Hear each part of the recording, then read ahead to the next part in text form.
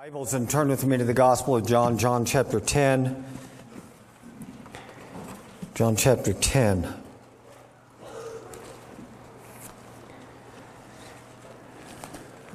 This discourse that we begin to study today, which we will be in for several weeks here, I am sure, stretches from verse 1 to 21. Now, we already mentioned, and we tied this in last week as we really laid some of the foundation for this, that it actually begins back in chapter 9 in verse 39 when Jesus says, "It is for judgment that I came into this world."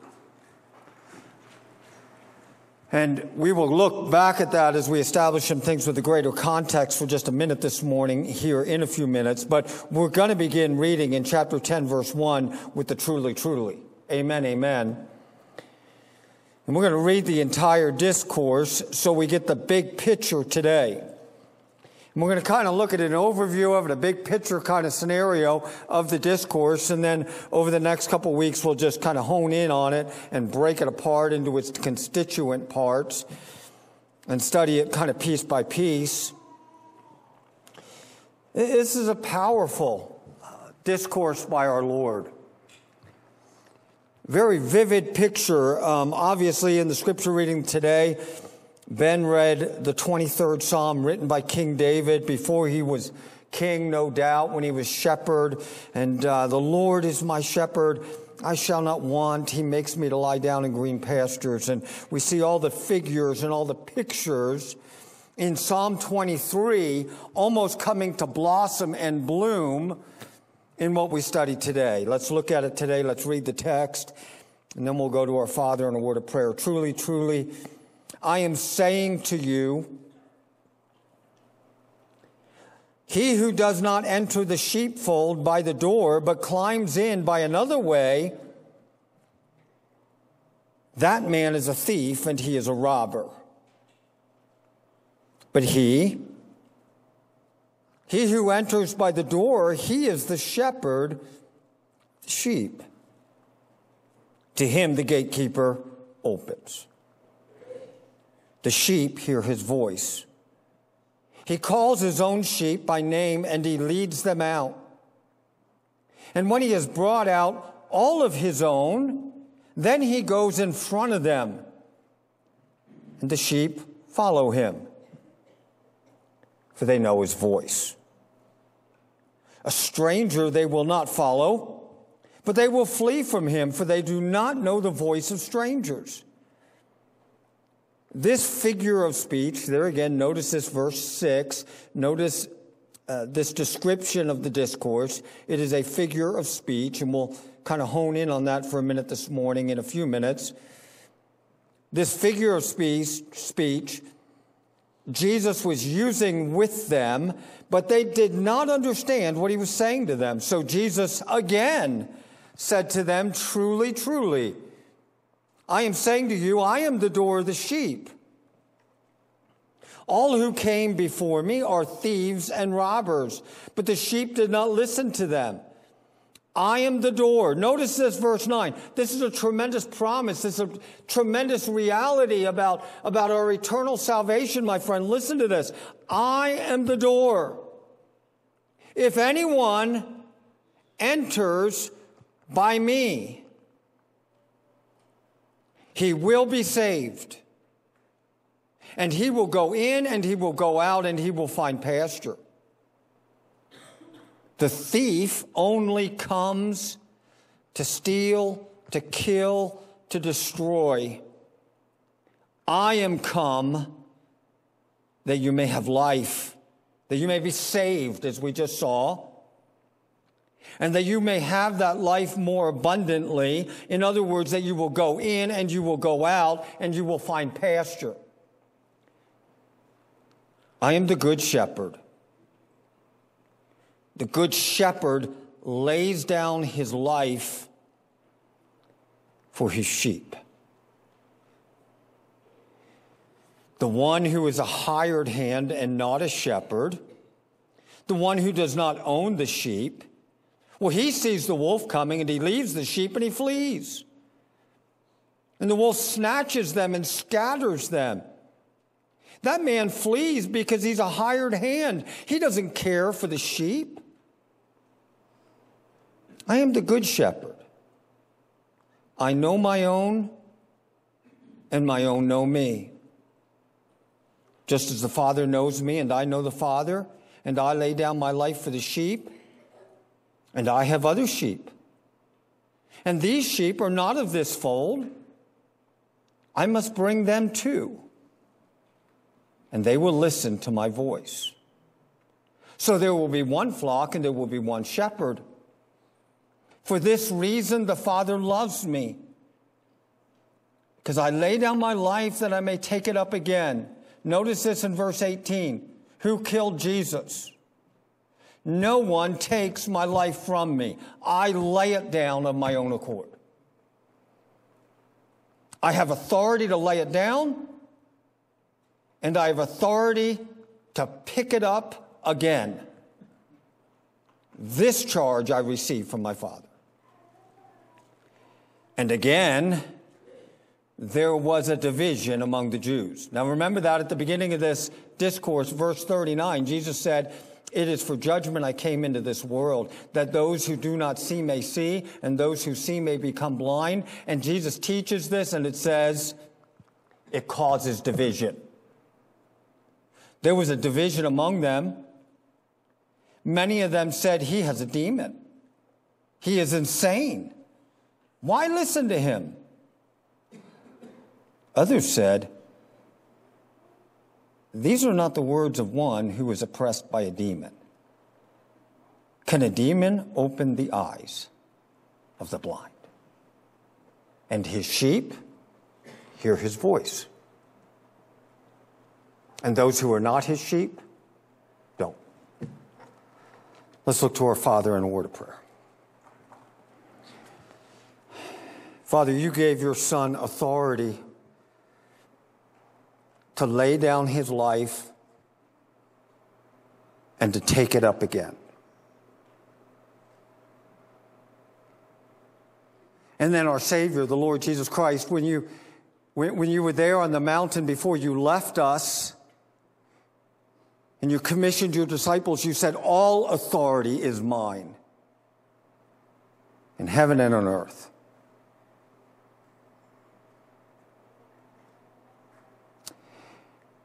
And Lord Jesus, you clearly demonstrated to us your love by laying down your life for us, that we might be saved, that we might go in and out and find pasture. I thank you, Lord. That we might have an abundant life. That doesn't mean we have abundantly everything we want, but we have an abundant life in you, a life more abundant. Help us to see that transcends material possessions. It transcends all the phony baloney of the here and now. It just is a reality that our inner man is being renewed day by day, that even as our outward man is growing old, as our outward man goes through difficulty, yet our inward man has a table spread before it, even in the presence of our enemies. Holy Spirit, I pray today that you would draw us into your word, that we would hear the voice of Jesus, and that your children would follow him. Even though, Lord Jesus, you know we do it so imperfectly. So I pray in Jesus' name, amen. About 15 years ago, it was a wonderful, beautiful early spring morning. You know, when we were singing that song, Indescribable, there was a part when it talked about the fragrance of spring. Isn't that awesome when all of a sudden you go out here in the spring and all of a sudden stuff smells again because it all thawed out, you know, and you smell and the blossoms and the blooms that will come. And boy, I look forward to spring. I don't know about you. I'm enjoying every day. And I sure don't want to wish my life away, but I'm looking forward to spring. And I look forward to those days. Well, it was an early spring day, summer day. We say spring. If you moved here from somewhere else, you think of spring as March. When we say spring, we're thinking about June, right? So it was one of those kind of days. And we had turned out cattle, and we had cattle up on the hill for a few weeks. And Amy and I and Tyler were going to saddle up one morning, going to go check cattle. And we had to throw the horses in a horse trailer. We went up to the end of the road, and we jumped on our horses, and we started up the trail. And as soon as we went around a corner, in front of the trail in front of us, lying in the trail dead, was about a 950-pound steer that somebody had shot and was in the process of butchering. We rode up, and here this person had cut down a bunch of willows and had laid them on the ground and was cutting out the back strap, and just like you would an elk, and they were taking care to get all those good choice cuts, and they had them all laid out, ready to go. I'm sure they were going to put them in their backpack, and they were going to go home and have a barbecue that night, but we spoiled their fun. And as we rode up on that, there was nobody there. Clearly, he had heard us coming in the horse trailer. My old rattle trap horse trailer makes a lot of noise coming up the road, and it was kind of an eerie feeling to think that somebody, we found it, the guy had shot it with a 7mm and found the casing, and kind of eerie to think, some guy somewhere in one of these aspen groves sitting up there with a 7mm while we're hunkered down here looking at his handiwork. Rustling's always been a problem. That was about the time when we were going through a pretty difficult economy in America here again. It was the Great Recession, Great Recession, but the Bush economy, when the housing bubble imploded and things were pretty tight and things were pretty tough. And I'm sure this guy, he was wanting to feed his family, or he wanted an extra steak, and, things were expensive at the grocery store, and it sure looked handy to take that. Didn't work out for him, but he was a thief. And he was a robber. He came to steal, to kill, to destroy. When Jesus tells this story, when Jesus develops this figure of speech, and Jesus begins it by saying, "Truly, truly, I say to you, he who does not enter by the sheepfold, by the door, but he climbs up another way, that man is a thief and a robber." He is speaking in the temple complex. In front of him is a man who was blind, whom he has healed, who has now believed in him and has worshiped him. To his side are some of his disciples who are no doubt taking in the scenario. And over here on the other side are scribes and Pharisees and leaders of Judaism. And they have said to him, "Are we also blind?" And he said, "Well, if you think you see, then your guilt still remains. But if you understand that you are spiritually blind, then your guilt has been removed." You remember we looked at that at the end of chapter 9, and then he says, "Truly, truly, I say to you, the one who does not enter into the enclosure of the sheep by the door, but he climbs up some other way, that man is a thief and a robber." And when Jesus is talking to this crowd, these Pharisees know exactly what he's saying. "All who came before me," he says, "were thieves and robbers, and my people would not listen to them." As we go into this text, as we go into this discourse, and we try to get the big picture, let's just see some of the things that I want to develop and where we're going to go. We're going to talk about this greater context again for a minute, which we already just kind of delineated here at the end of chapter 9. When Jesus, remember, the discourse itself is set in the context of Jesus healing a man who was born blind. That's why at the end of this, in verse 19, when it says there was a division among the Jews because of these words, many of them said, "He is a demon. He is insane." Now let me just ask you, why would you listen to somebody teaching and saying, "I am the good shepherd. I lay down my life for the sheep. My sheep hear my voice. My sheep follow me. I care for my sheep. Why would you hear someone saying those kind of words, which to us who are believers are spoken with love and tenderness and beauty? Why would you hear those words and say the person who said them is insane? He's a demon. Well, the reason people say that is because they are not his sheep and they do not hear his voice. That is why you and I hear the words of Jesus and look in the pages of Scripture, and we fall in deeper love with a God who laid down his life for us. And then the other folks in the world who do not know him read those same words, and they bow their neck and they lift up a fist to the heavens and they say, you are insane. And they will not hear him. That's the distinction. And so Jesus said, I came for judgment. I came for judgment. So people will render a verdict.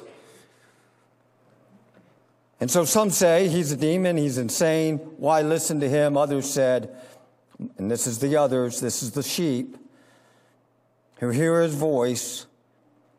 Oh, these are not the words of a man who is oppressed by a demon.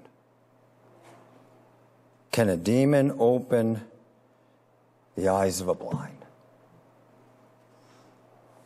Those are the words of the sheep. I want to just take a minute and we're going to develop the difference between a parable and a proverb, or as it says in verse 6, a figure of speech. Figure of speech. This word proverb is probably a good rendering of that as well. That what we see here is an extended proverb. The Greek word is paroimia. Just like parable is the Greek word parabolos, which is a transliteration of a Greek word that we get the word parable. So we have a parable and a proverb, and what is the difference? This is not a parable. We'll look at that for just a minute, in a minute. And then what I really want to do today as we look at the big picture is we're going to look at a contrast. We're going to look at the context, not the big context in the book of John, but at the context that those people understood this discourse in light of. And then we're going to look at the core lesson, and then we'll be done. So let's run. What is the difference between a parable and a parable? Boy, that's good, isn't it? Sorry. Parable and a proverb. What is the difference? Essentially, let's think about the difference this way. Remember Luke 15? In Luke 15, Jesus tells a story about a shepherd who has 100 sheep. And he gets back to the sheepfold one night, gets back to the enclosure, and as he counts them as they're going through the gate, he notices, I only have 99. What does he do? Does he say, oh, well, I lost one? No, because he is the shepherd and he's not a hired hand. The sheep are his own. What does he do? He goes out on the hills. He leaves the 99 in the enclosure, and he goes out on the hills into the night looking for the one that is lost, the one that has gone astray. And when he finds it, he lays it upon his shoulders, and he brings it with rejoicing. And he says to the people in the village, what? Look, I have found my lost sheep. I have found my lost sheep. Rejoice with me, he says in the story. So Luke 15, a parable, let's just think of it this way. It's kind of like an earthly story that has a heavenly meaning. Have you ever heard that little kind of definition of a parable before? So maybe you have a parable like the prodigal son. We can think of a lot of parables in the scripture that Jesus told that are a story, and that's essentially the difference. A parable has a plot to it, right? It is a story that is unfolding. A proverb doesn't have a plot. If you'll notice what we read in John 21, he's not really developing a story. He's developing a figure of speech where he is taking things that they clearly understood in their everyday life, in their situation, and he is taking those things and he's kind of saying, well, what happens here at the enclosure, at the sheepfold, what happens with a gatekeeper, that is all like my heavenly Father. He is the gatekeeper.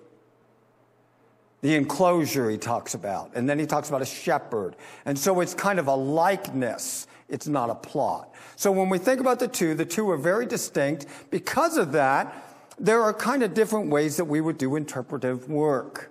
And so as we look at this, we're not looking at the details of a story that is unfolding. We are looking at a figure of speech, and we're saying, well, in the ancient world, a shepherd did this. And the shepherd doing this, Jesus said, is very similar to what he does. And so there's a similarity. That's what we're looking at as we develop. Let's look at the details of the proverb. First thing that I want to talk about is this contrast.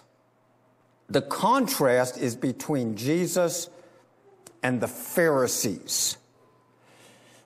Now, if you will notice in verse 19, it says, there was again a division among the Jews. In verse 40 of chapter 9, it says, some of the Pharisees near him heard these things and said to him. Now, most of the time in the Gospel of John, when you see this descriptive title, the Jews, he is not just talking about Jewish people, the normal, ordinary, common person.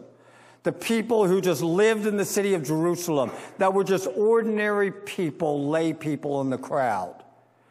Usually that title, the Jews, is a specific descriptive of these other classes of men who were leaders of the nation of Israel. They were the Jewish leaders. Among the Jewish leaders are a group of people called the Pharisees. We've talked about them before. And I'm not going to do a lot of work today to talk about who the Pharisees are, where they came from, what they believed, and what they did. But they are a part of the ruling class of Israel during this time. They are part of the ruling class, and many of them are in positions of high spiritual authority. Many of them sit on the Sanhedrin. Many of them rule in the synagogues. So they are very influential. They are known as being the teachers of Israel. Also among them are scribes, those who know the Old Testament law inside and out, who can quote it in depth, who know all the nuances of every meaning. And so this is a contrast between them. Now, there are three words that Jesus uses in this that describe a contrast between himself as the good shepherd and these other folks. One of them, in verse 1, 5, and 10, he calls them thieves and robbers. Thieves and robbers. Now, it's interesting. The two words are very similar, but they're not exact. The thief and the robber. The thief is the person in the Greek language who acts on his own initiative. He's a thief. He just, he's hungry, maybe needs a little money, and, he just goes, he's a thief. He's a predator. He's a coyote, right? He just, you got something and I want it and I'm going to go and take it when you're not looking. And he acts on his own volition. The robber, on another hand, is a different Greek word, and maybe the word that we could use to describe it is he's like the bandito. He's a part of the mob. He's a part of the gang that's living out in the hills, who is laying for other people, and they have more of an organized approach to thievery, right? They're kind of running the countryside, and they're thieving and they're stealing, but they're doing it not as an individual. They're doing it more in an intentional and an organized way. That's the distinction here. So we have these two people being mentioned. There's a thief and a robber. They're kind of doing the same thing. They're doing it in different ways. You know, there's always been a lot of rustling that happens in the West. Like I mentioned, there's always been a lot of it. I can think of several cases where we've come up against it, not only with that one that was shot, but, you know, people's cattle disappearing. You know, there was a file claimed this year out in our country for 10 cows that disappeared. And it happens routinely. I don't know if you saw it this last year, over in Gillette. One of the ranchers up there, you know, he had 70 sheep, 70 ewes disappear from his pasture one night. Somebody backed up with the semi-trailer in a 2,000-acre pasture in the middle of the night, rounded up 70 sheep, got them on the trailer, and away they went. And it hit the major media when this first happened. And you know what happened in about 2 weeks? 48 of them showed back up. The other ones all must have went somewhere south, but 48 of them, somebody got a guilty conscience, and they brought 48 of them back.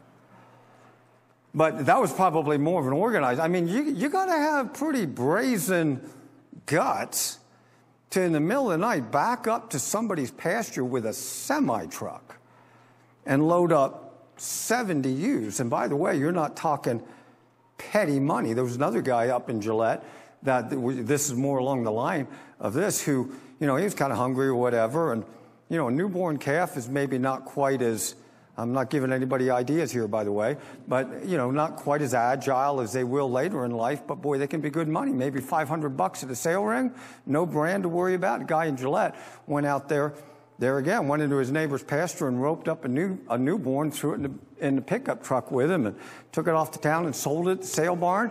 You know, the only way they knew anything happened was the guy dropped his flashlight. Bad day. Thieves and robbers. Hired hand. We also talk about hired hands. Hired hands in this text. There's a shepherd, and what does the shepherd do when the wolf comes? Sorry, I'm out of here. Is that what the shepherd does? No, the shepherd is willing to do what? Lay down his life for his sheep. Because they're his. The hired hand, on the other hand, flees. And then we have the wolf, right? The wolf. So we see three contrasts here. We're going to talk about thieves and robbers. We're going to talk about hired hands. And we're going to talk about wolves. And all of those are in direct contrast with Jesus, our Savior, who is the Good Shepherd. Okay, thieves and robbers. Number one, they are secretly subversive, right? When do they come? Think with me, 1 Thessalonians 5. God uses the description of what's going to happen when he comes. He's going to come like a what? Thief at midday? No. Middle of the night. Thief in the night. Secretly subversive. Now, this is obviously being intended to point out to us the reality that there are always, have always been, will always be people who will secretly try to subvert what God is doing. They will secretly seek to subvert by false teaching what God is doing. When someone is a thief or a robber, what are they doing? They are taking from the rightful owner. The sheep are the Lord's. The sheep are God's. They steal. The third thing we see is they always do what? Climb in another way. I got another way. I got a better way, my friend, right? You ever hear those kind of words? I was reading a week ago, as a result of a podcast I was listening, a thing called the Phoenix Affirmations. The Phoenix Affirmations were drawn up by a group of church leaders in America in the last year or two to be formulations of the belief systems of what is today being called progressive Christianity. Now, to some people hear the word progressive Christianity and they think, what? Oh, that sounds good. Other people hear that title and they think, that sounds to me like somebody trying to climb in another way. And that's exactly what you see in the Phoenix Affirmations. So statement number 6 in the Phoenix Affirmation says, and I'll just give you a paraphrase of it, it says this, listen, as long as someone is earnestly seeking the light they have, they will find eternal salvation even if they never know the name of Jesus. It's in the Phoenix Affirmation spelled out. That, my friend, is progressive Christianity that is being drawn into the church even as we speak, and it is secretly subversive. But people are embracing it. And it is being taught in pulpits all across America. Thieves and robbers always climb in another way. Now let's look at some context here of this story. Because remember, it's a figure of speech. So Jesus says a shepherd, he says a gatekeeper, he says a hired hand, thieves and robbers, and these people 2,000 years ago are seeing something in their mind, aren't they? Just like if I start talking to you today about a Super Bowl, well, you understand what that is, but go back 2,000 years ago, a Super Bowl, right? What is that? So what is the story here? Most of us in America today, did you know only 2% of Americans feed us? Did you know that? 2%. So we are not an agrarian country anymore. I was reading something this morning about Generation Z and Generation Z's beliefs. And one of the things that is true about Generation Z is they live their life online. That's where their life is lived. I have a hard time understanding that because I live my life outdoors. I mean, that's just me. But Generation Z lives its life online. Total different context. Now, when we look at this context and we're thinking about somebody who lives their life online, they don't even understand what this means probably. I mean, they kind of get it, but they're kind of like what happens in verse 7 or verse 6 when Jesus tells us figure of speech. They didn't understand what he was saying. Well, if they didn't understand what he was saying, then how are we going to understand it 2,000 years ago on a completely different 2,000 years, leap ahead in a different time on a different continent, living a completely different life. So let's think about what we see in the context. Number one, this is Middle Eastern. This is the geography. My friend, this is not Scotland. Right?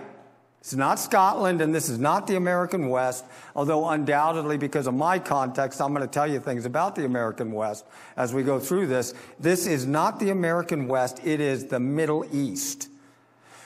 When you read the 23rd Psalm, and David said, "The Lord is my shepherd, I shall not want. He makes me lie down in green pastures." The reason that's amazing is because there ain't many green pastures there, right? The only place the green pastures are is where?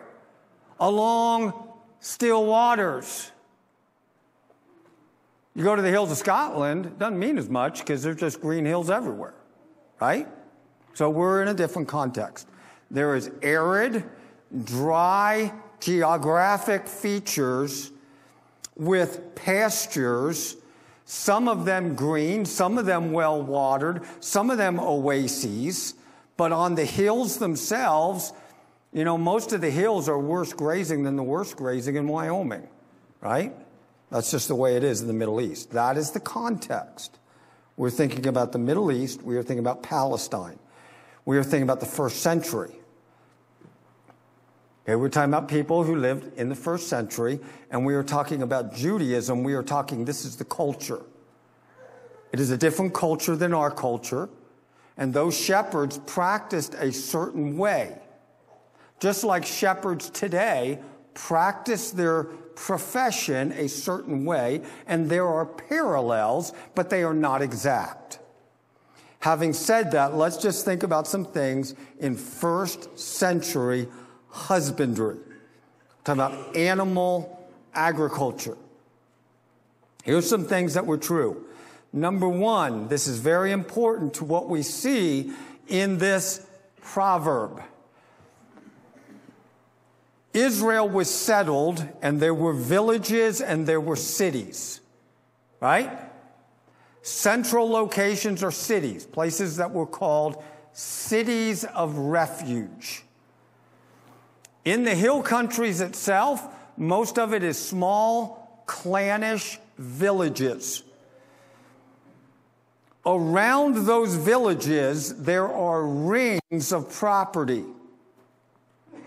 Going out from the village itself, first of all, you come to the agriculturally productive lands that are being farmed.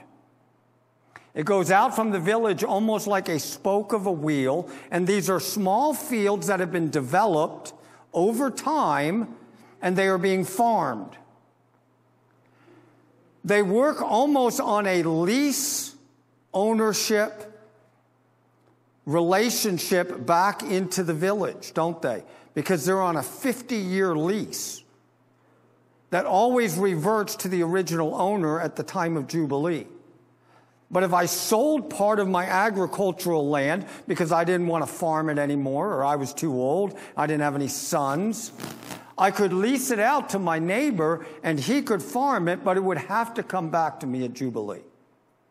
So first, going out from the village, you come to these agricultural lands. People didn't live on the farm, right? Not like in America today. They didn't live on the farm. They lived in the village, and the farm was right outside the city, right outside the village. Just beyond the developed agricultural lands are the communal grazing lands. These lands that were used by the shepherds. In very similar fashion to what we see in the American West under maybe like the Taylor Grazing Act. And leasing of federal lands to be grazed by producers here. So these lands are grazed. In the evening, those flocks that have been taken up into the hills are either brought back to the village or go to a central location if they are far enough away in the hills to a central location in the hills that is called a fold or a courtyard, an enclosure, or in American vernacular, a corral, right? A corral. And this is where they would go. Also in this time, in the American West, bands of sheep run in the thousands, don't they? In the thousands. Out in our country where we are in Stump Creek, up on the hills around where the cattle allotments are, there are sheep allotments. They are always herded by Peruvians or other South Americans, and it's always fun to bump into those guys. And there will be thousands of range maggots running up there in the hills. That's you can tell I'm a cattleman. Thousands of them running around up in the hills. For every 100 of them, this is interesting, for every 100 of them, there is one black sheep. You say, why? Well, that's intentional. So that sheep herder, when he gets up in the morning, can look around at the surrounding hills, and he can count how many bands are amongst him. He can say, oh, there, I counted 10 black sheep, which tells me I have essentially all my herd. Okay, and so they are used as a tool to mark the herd. But in this day, they didn't run sheep like that. Little families, small families, they owned maybe 100 sheep. And that's why when Jesus tells the parable of the Good Shepherd, he says the man had 100 sheep. One of them did not come back. He went out looking for it. Okay? So that's kind of first century husbandry. So when we look here and we go into this in greater depth next week, we see this corral, and every evening the shepherds would bring their sheep to the corral. And the village had a hired night watchman. And that night watchman sat at the gate. And then all the shepherds went home and they went to bed in the village. In the morning they came back and they get their sheep and they go and graze them. They bring them back at night. In Luke 2, it tells us the shepherds, though, were doing what? They were living out in the field, keeping watch over their flocks at night. Only time of year that shepherds do that is when they lamb. That does date or set a specific time frame for what is going on in Luke 2. That is when a shepherd lives in the field taking care of his sheep at night, is when they are lambing. Otherwise, they would bring them to the enclosure, they would go to the village, and they would tuck in for the night, and the gatekeeper, their hired night watchman, would care for them so no thief or robber would come. But if he was a hired man and a wolf came, or a mob, what might he do? He might flee, because they're not his. So here's the core lesson, and then I'm done. I want to talk about the core lesson that we learn in this figure of speech about the sheep and the shepherd. And first of all, we're going to think about how do the sheep relate to their shepherd. This is going to be the core lesson for us. The sheep hear his voice. And what do? Follow. I don't know if you noticed how many times in the text it mentions the voice of someone. The voice of the shepherd, the voice of the stranger. The voice of the stranger, they flee because they don't know it. The voice of the shepherd, they what? Follow it. My friend, this is what he's telling us. How do you know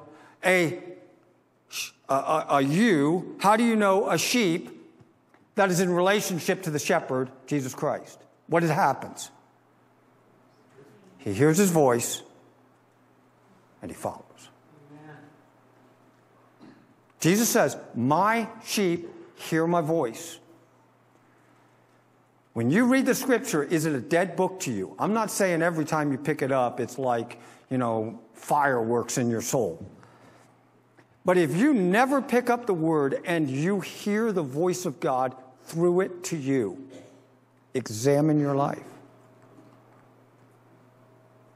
My sheep hear my voice. And no matter how imperfectly we do it, we do what? We follow. Going the other direction, we would say the core lesson is this. The shepherd to his sheep.